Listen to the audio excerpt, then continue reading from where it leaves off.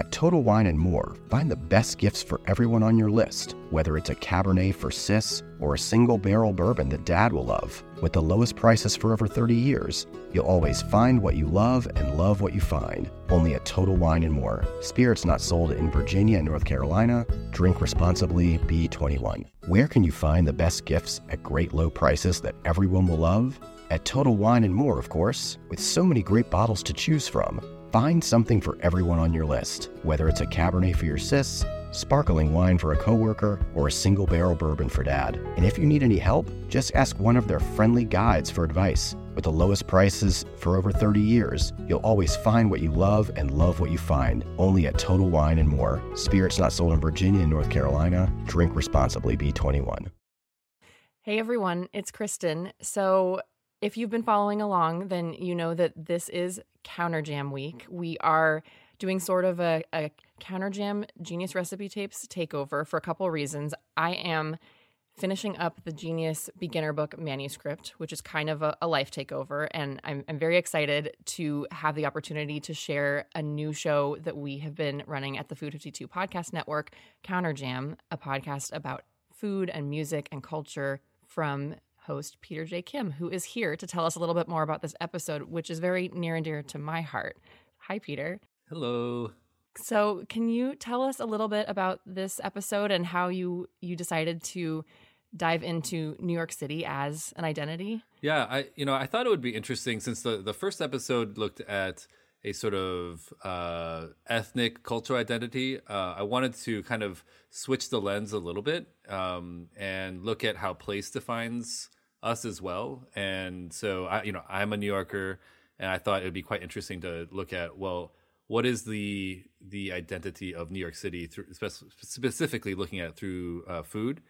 And of course, New York City is an interesting case study because it is really, in a way, defined by its diversity. And that's what this show is really all about, is kind of trying to get different perspectives on the incredibly diverse, multifaceted landscape that is the New York City food world.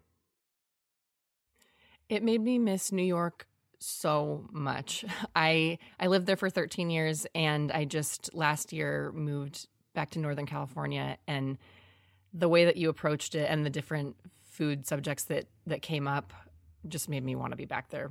And it also taught me new things about the city that I had lived in for 13 years. Like, I didn't actually realize that halal carts were kind of a New York-specific institution. Yeah, that's right. And, I think that's one of the takeaways I hope people get from this is that there is no one way to look at New York City food, and what one person looks at and says, New York City is all about bagels and pizza and, pastrami.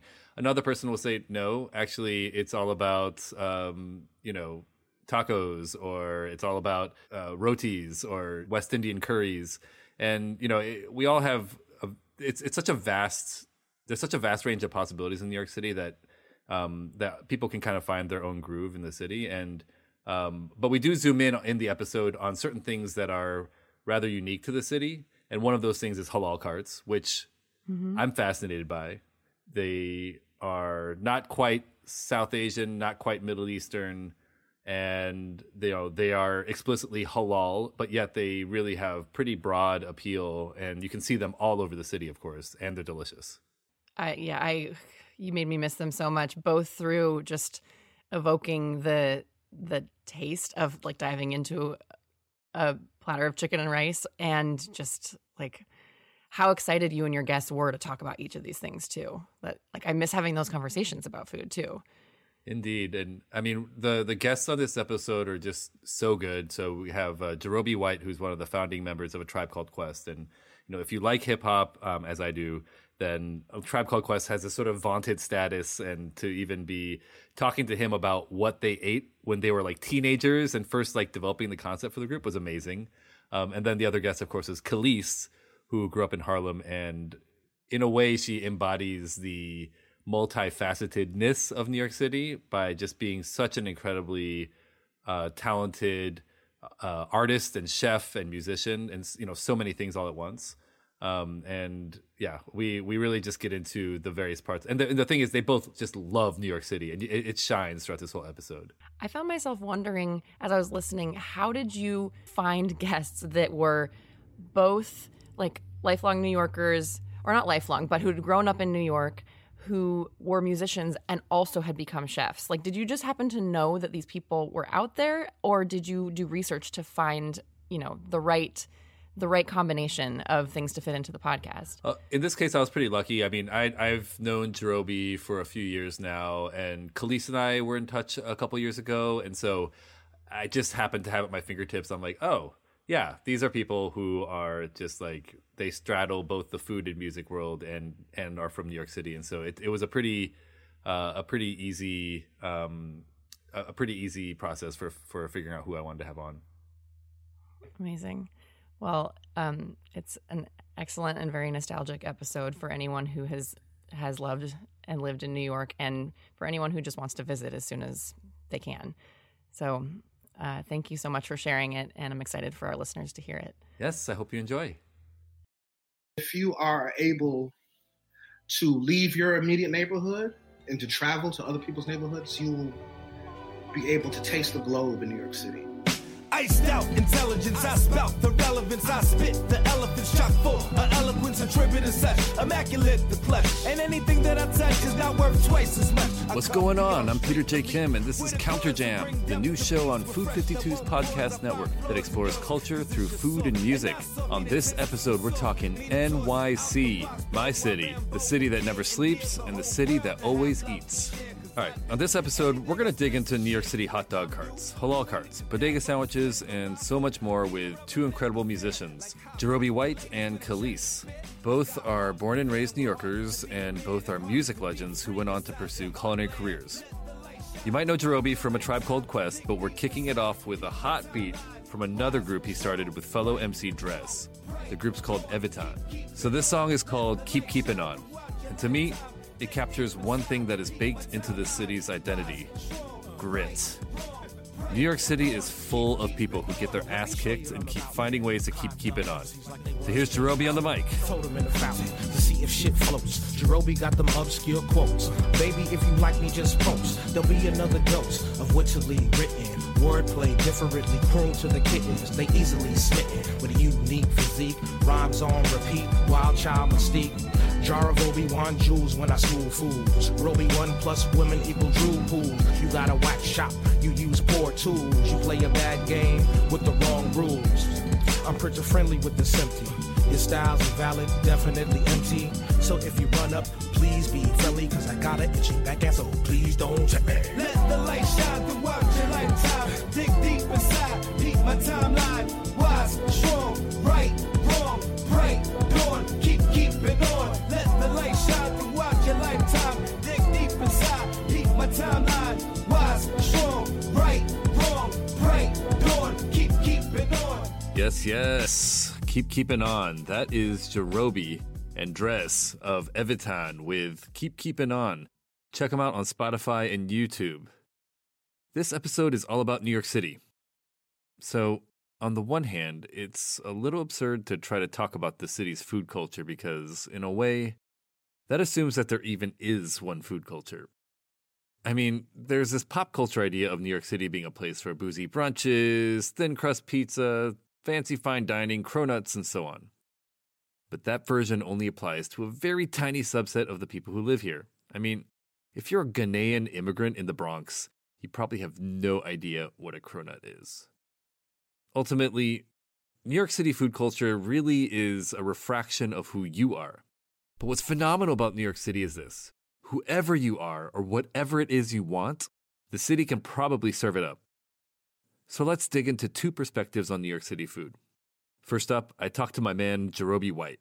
Jerobi is one of the founding members of A Tribe Called Quest. But not only is he a hip-hop pioneer, he knows his food. Jerobi went to culinary school and is an accomplished chef. Most importantly, he was born in the Bronx and grew up in St. Albans, a neighborhood in Queens.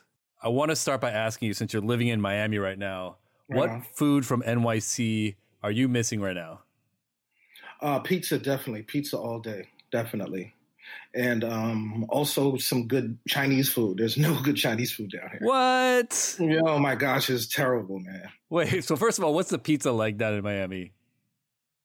There's some pizza that's good, you know what I mean, but it's not the New York thin crust pizza. You know what I'm saying? They don't have the water, so it'll never be the same. That's right. That's one of those things I love about New York is like you could walk into pretty much any slice joint and you're gonna walk out with a good slice. You know what I mean? Yeah. Oh yeah. Maybe with the exception of like the dollar slice places, which I'm not knocking, man. I mean, I've eaten plenty of dollar slices. Well, like 4 a.m, those dollar slices are perfect. That's right. That's right. I wouldn't call them the pinnacle of like pizza creation, but no. But you know, it serves this function very well. Bang for your buck, literally. Now going to the Chinese food though, what is it about NYC Chinese food that you're missing? Well, authenticity. You know what I mean? Yeah.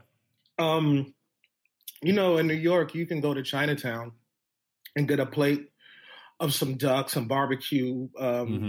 You know what I'm saying? Some barbecue ribs and all that stuff for $5 over some white rice and a little bit of cabbage. Oh yeah. You know what I mean? And that's the fire, the authentic Chinese food is, you know, that's what I like. Yeah. You know, we have, you know, the panda joints and stuff like that, but, you know.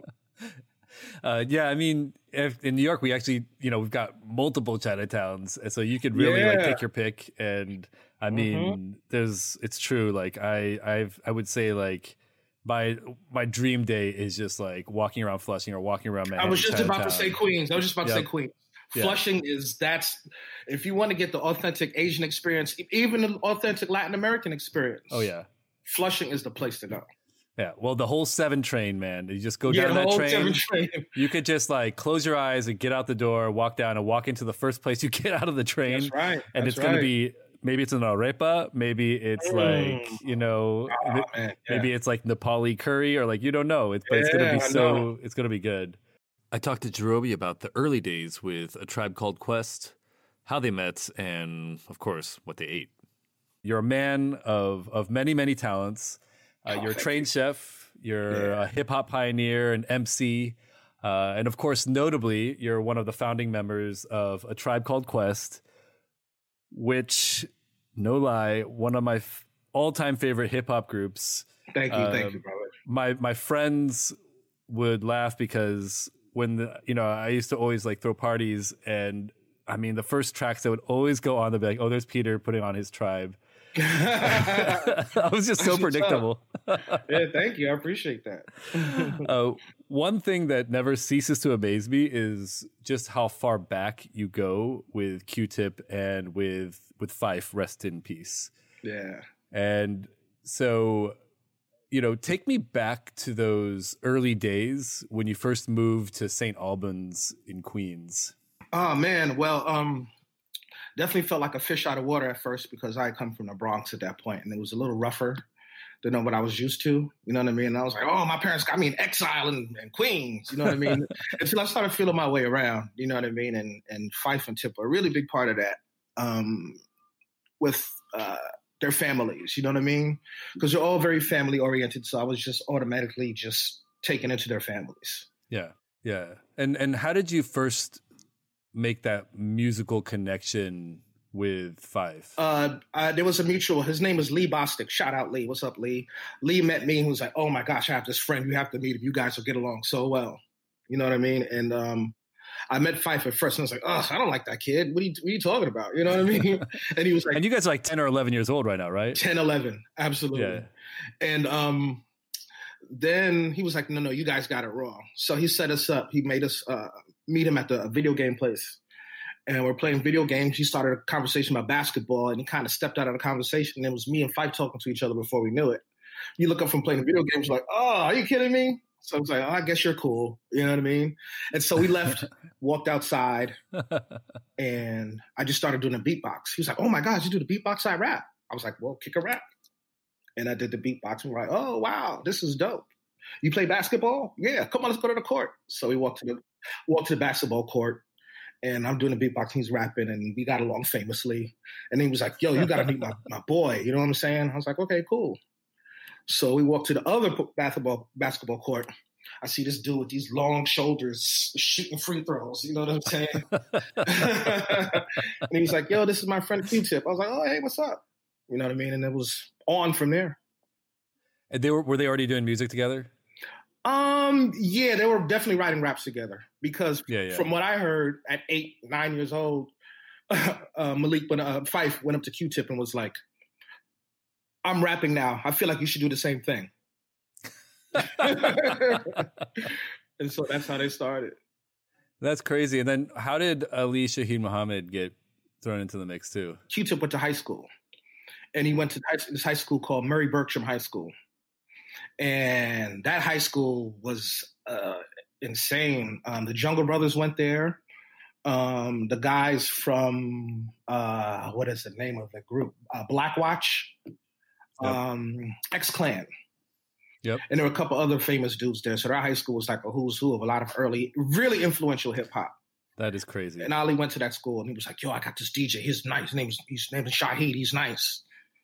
And he was nice. and then at 14 years old, we start making demos. That is wild.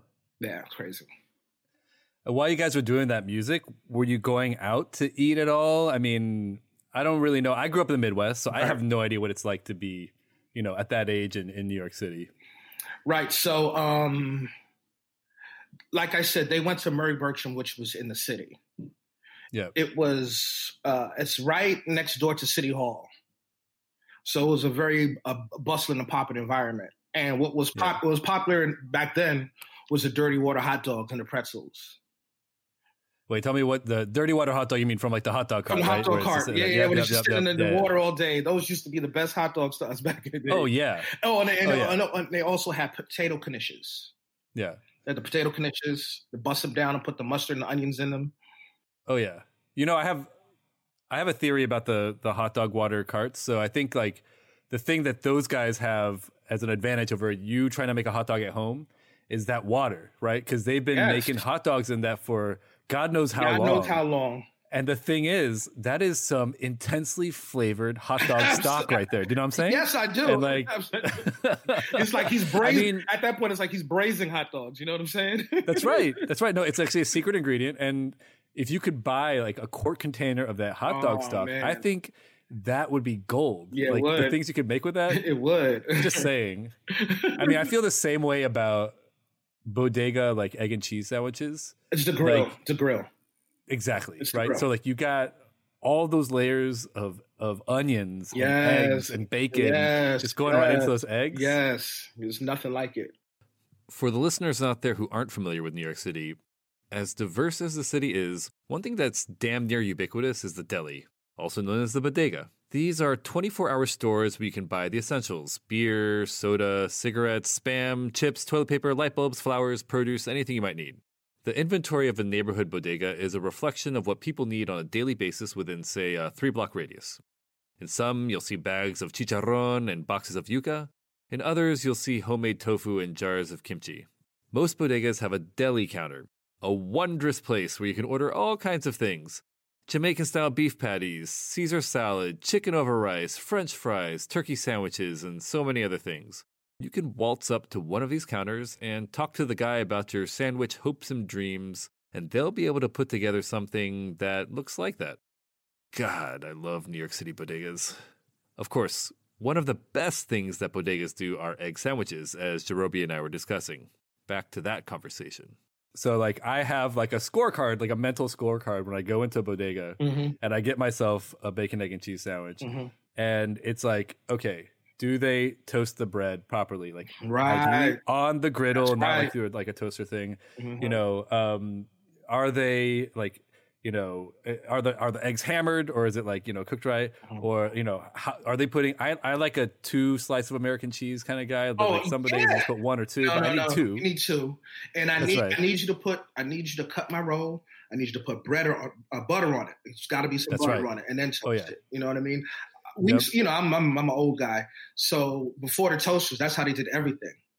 Yeah. I mean, cut it in half. That's right. Put some butter on it and throw it on the grill. That's how everything went.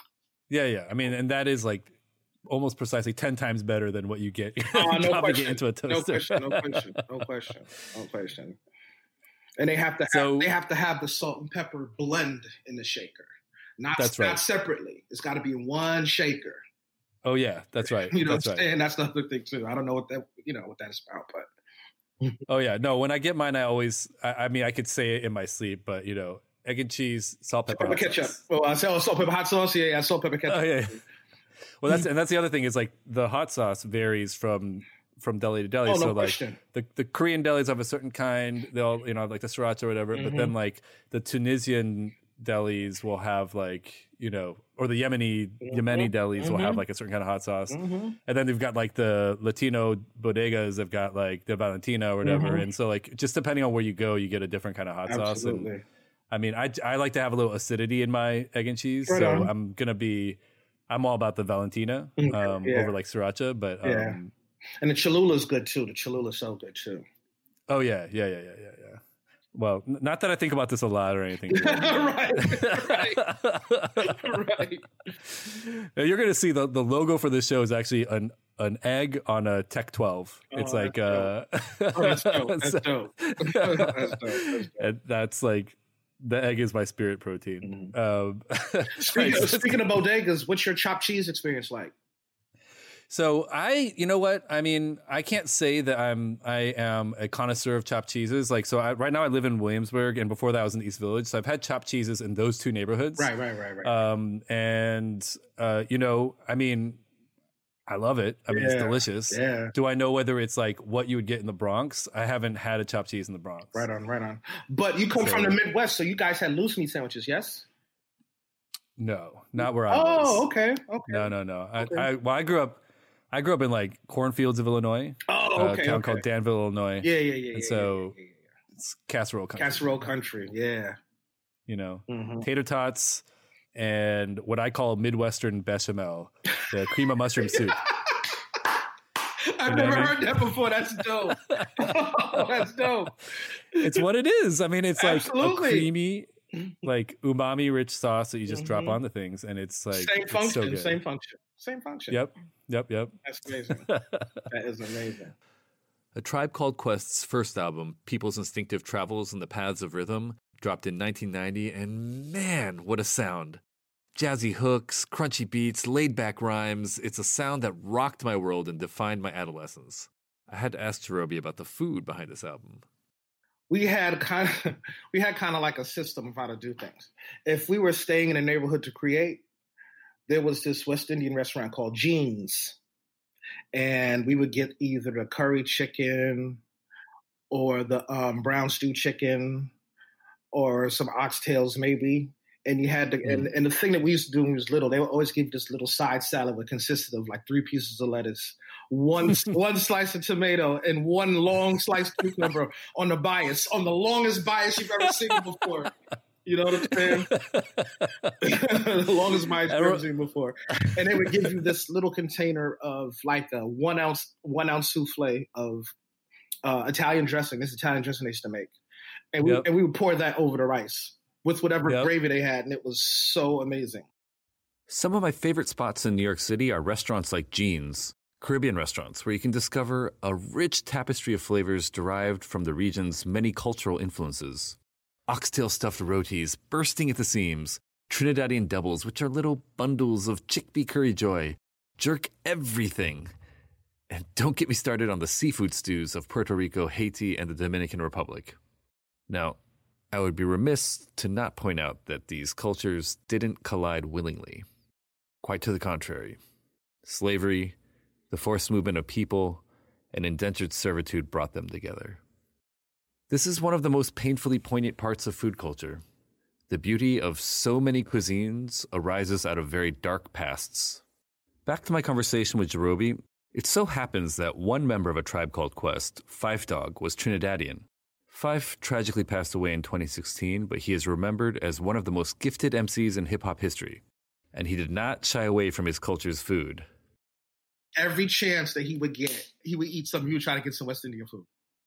I'm telling you, everywhere and anywhere. He always found the West Indian places everywhere we went.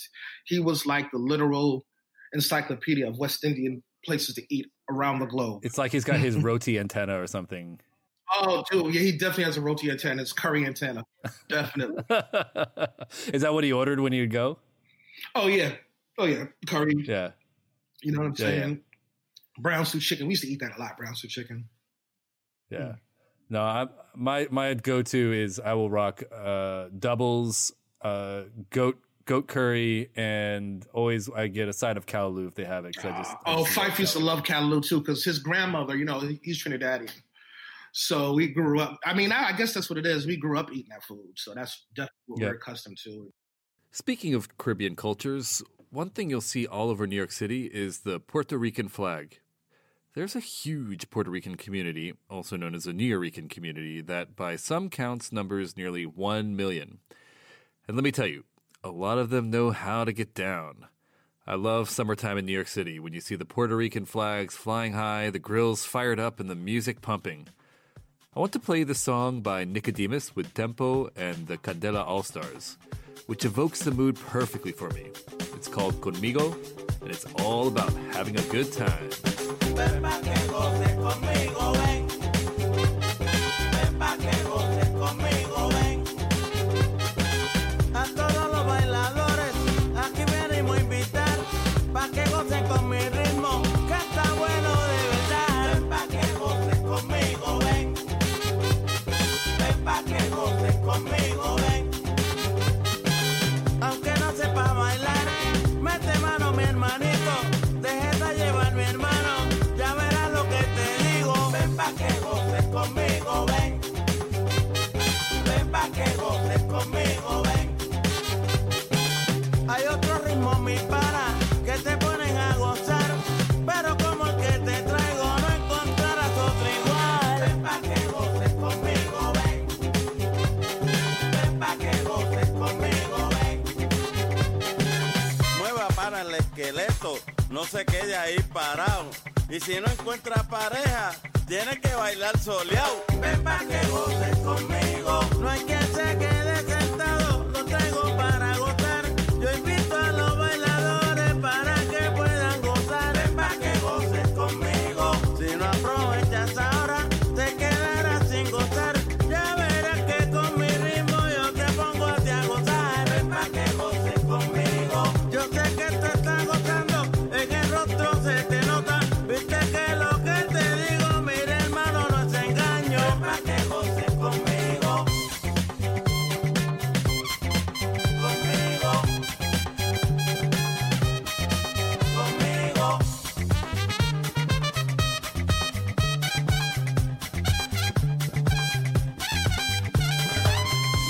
Next up, I'll be talking to Khalees, a multi-hyphenate artist whose work bridges cultures and disciplines. Coming up after this. You reach for the top olive oils and invest in the best pans. But in the kitchen, how well do you care for your greatest tool, your hands? When mine take a beating cooking and cleaning, which is often, I use Bag Balm to work its wonders on my poor, distressed skin. Created 125 years ago on a Vermont dairy farm, their soaps smell great and clean hands without stripping moisture, and their fast-absorbing lotion means I can quickly get back to cooking. Treat your hardworking hands to Bag Balm, every chef's best friend. Use code FOOD52 for 20% off your order on bagbalm.com, good through 2024. You reach for the top olive oils and invest in the best pans. But in the kitchen, how well do you care for your greatest tool, your hands? When mine take a beating cooking and cleaning, which is often, I use Bag Balm to work its wonders on my poor, distressed skin. Created 125 years ago on a Vermont dairy farm, their soaps smell great and clean hands without stripping moisture, and their fast-absorbing lotion means I can quickly get back to cooking. Treat your hardworking hands to Bag Balm, every chef's best friend. Use code FOOD52 for 20% off your order on bagbalm.com, good through 2024. Most of us want to be better, but we're not sure where to begin. Well, this year you have Chris Duffy to help you. Tune into Ted's new weekly podcast to hear from guests and past speakers who might just make you a better human.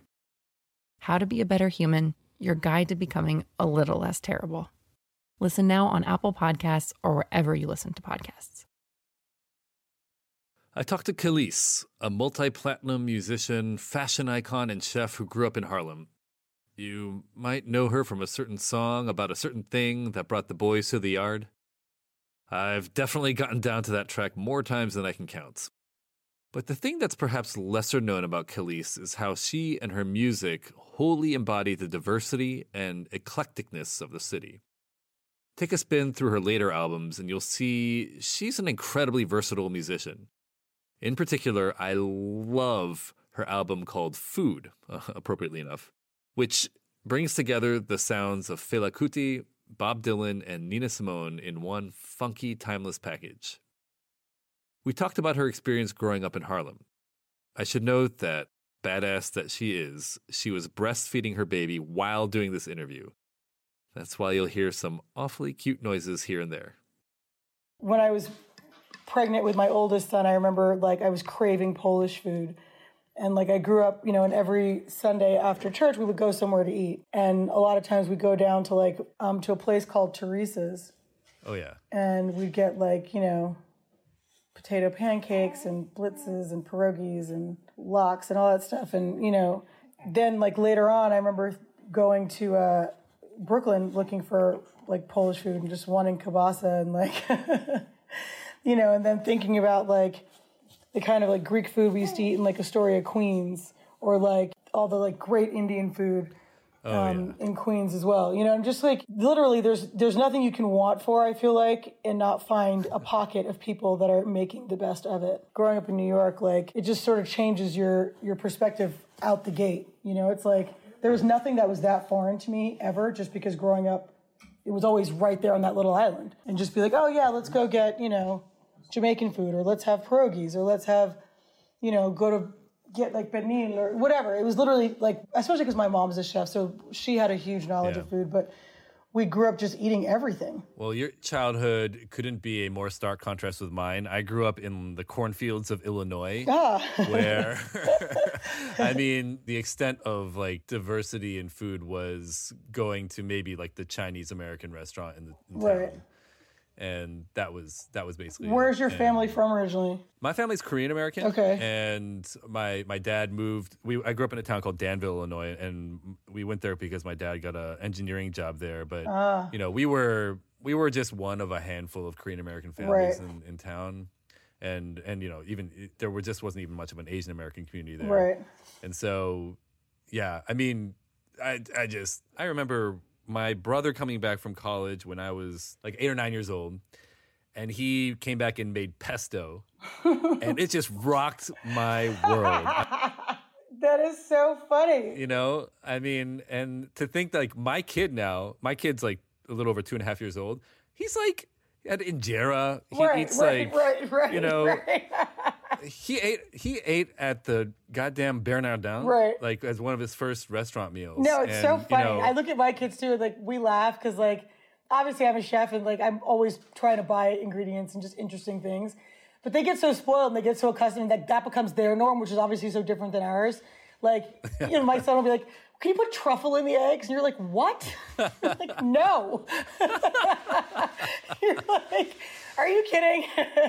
It's just a whole different thing. It's just so funny. To think about how we grew up and how our kids are growing up. It just makes me laugh. I'm glad it's not just my kids though. And so your version of that though was you were in Harlem. Yeah. And of course you had the world at your fingertips in New York City.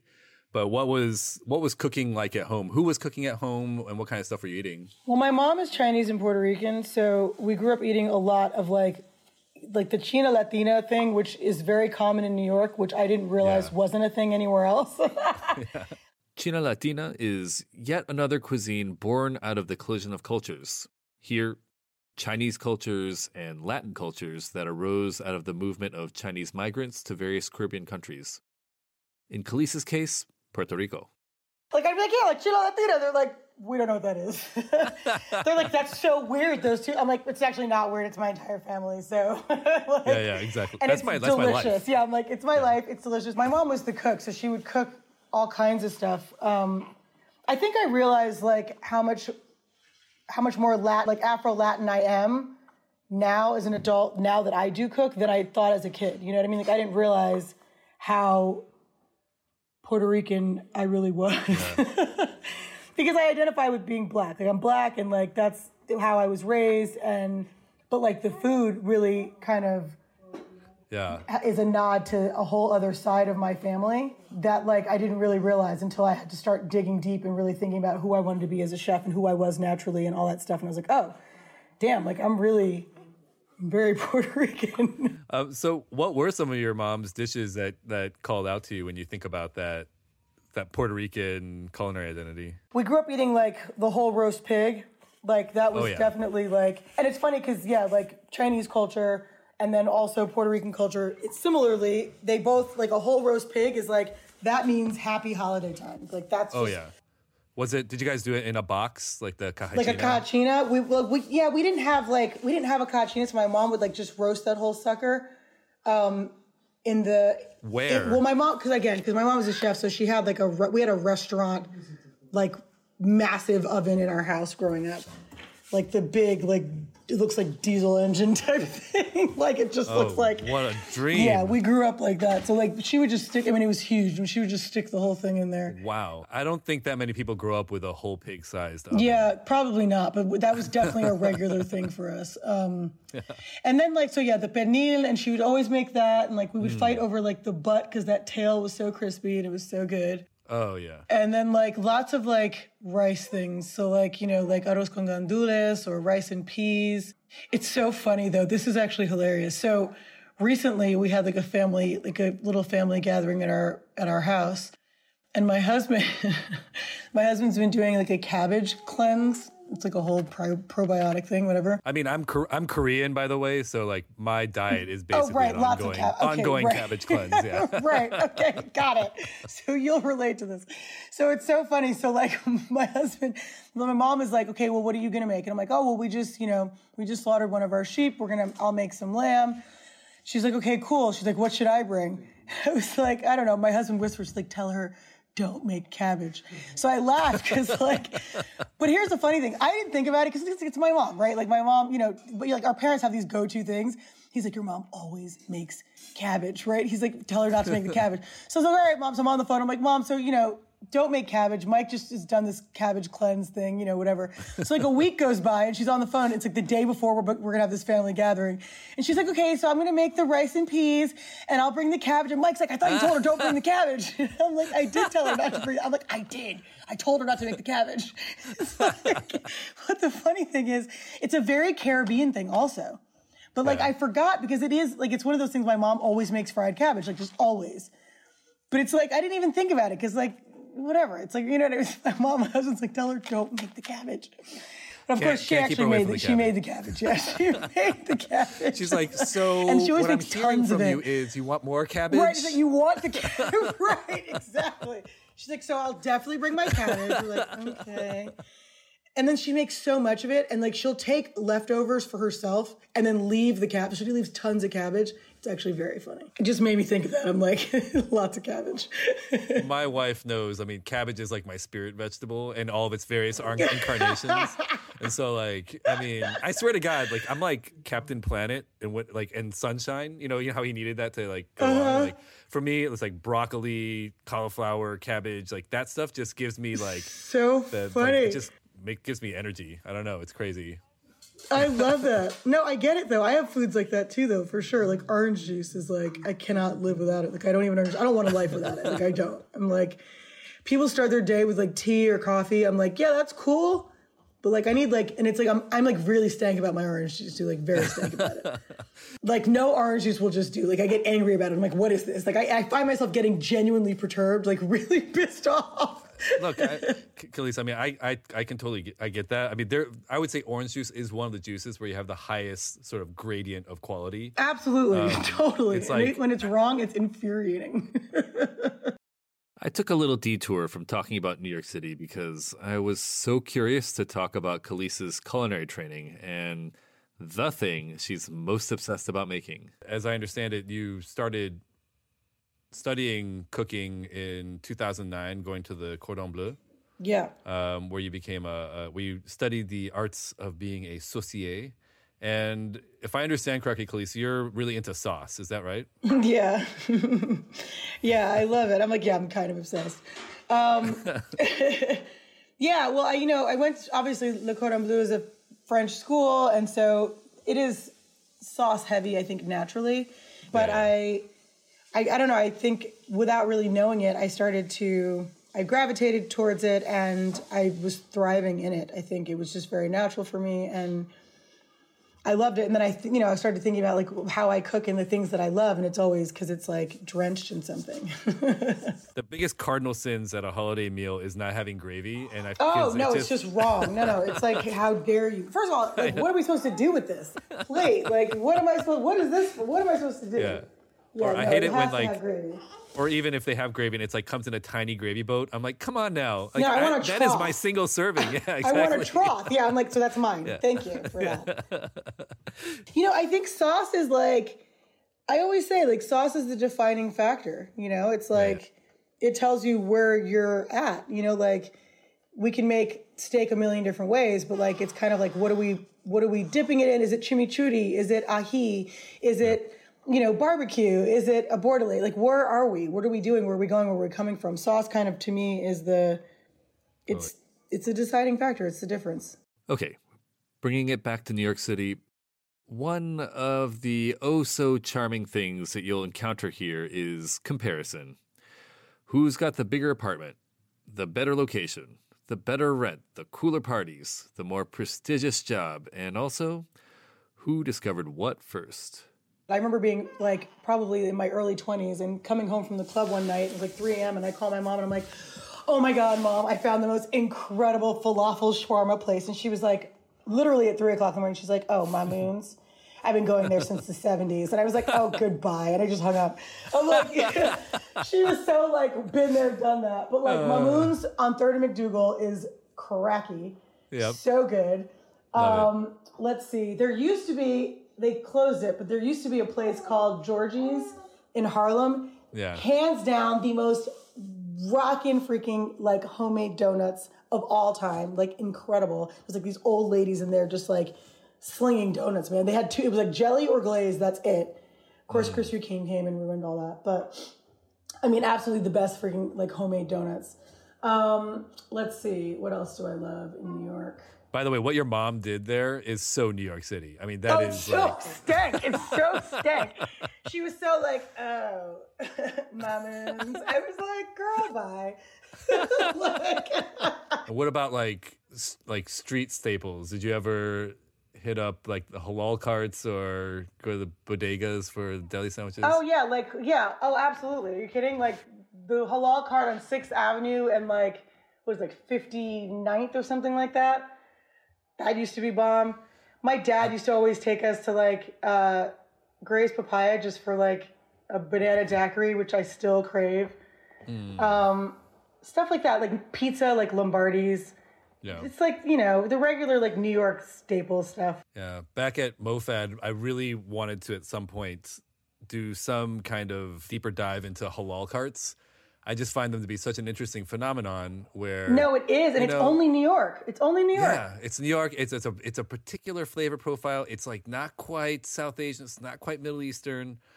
It's labeled as a halal cart, and most people who eat there are not. They're not halal. No, it's in New York. Freaking like it's like you only get it there.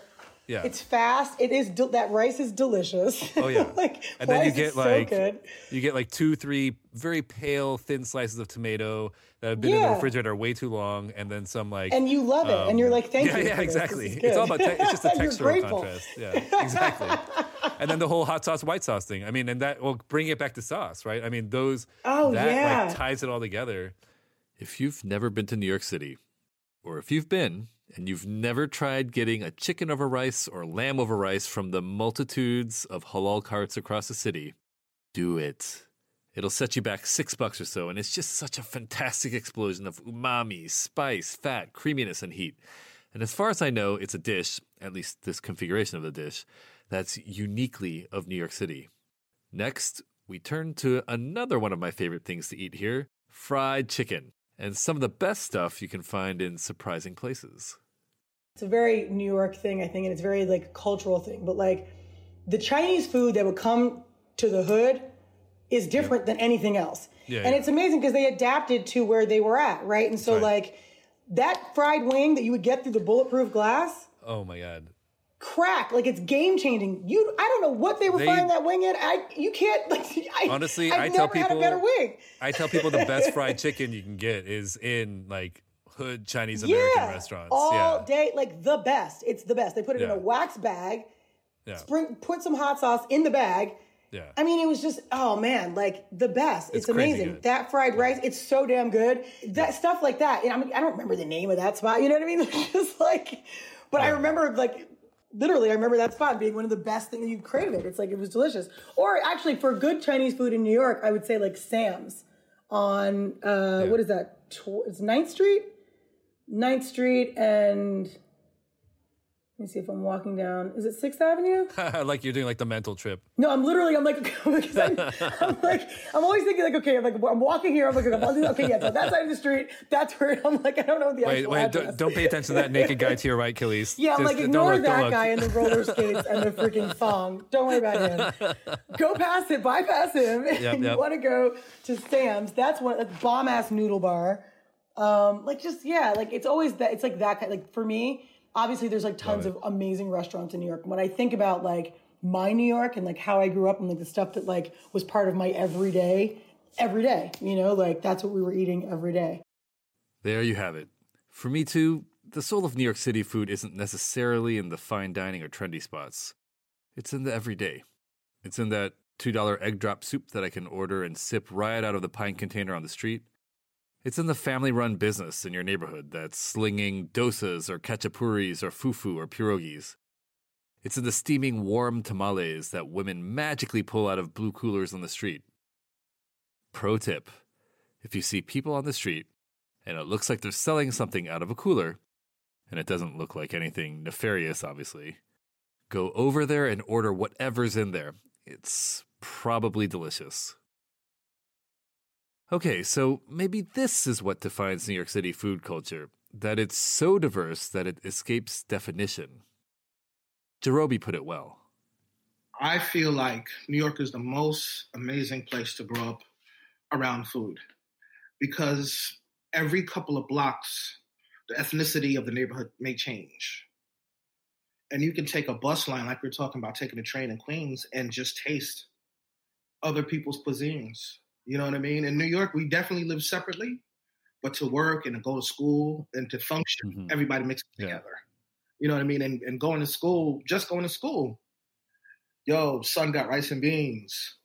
This kid got noodles. You know what I mean? Right. This kid got ravioli. This got like, you know what I mean? So in going to school and being able to change lunches, like, what are you eating? It's like, yo, I've never had a peanut butter and jelly sandwich. Are you kidding me? I've never had oxtails before. You know what I mean? So there's a lot of that going on in that. We learned a lot about food. And just going in that, and man, if you are able to leave your immediate neighborhood and to travel to other people's neighborhoods, you will be able to taste the globe in New York City. I think everybody is represented in New York City. We're going to close things out now with another track from Jerobi and Dress of Evitan. It's called Who Is This? If you check out the music video on YouTube, you get to see Jerobi spit rhymes while breaking down a chicken. It's got an irresistible bass groove that I love. Here is Who Is This by Evitan. It's like people hold on to their old traditions. That's why they stay stuck in the same position.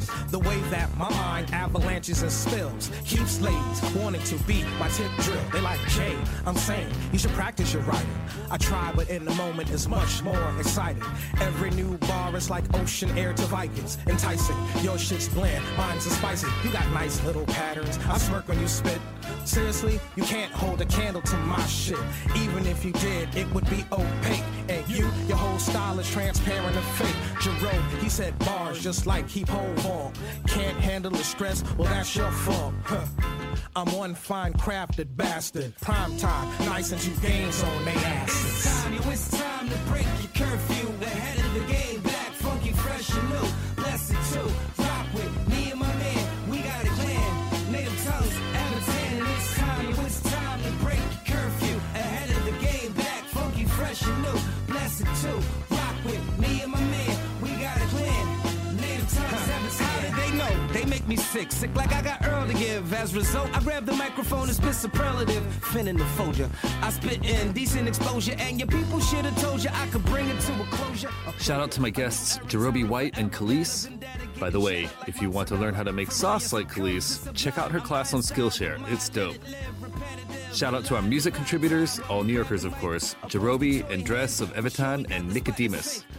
Shout out to the Food 52 team, and above all, Coral Lee, who is the mastermind behind the curtain.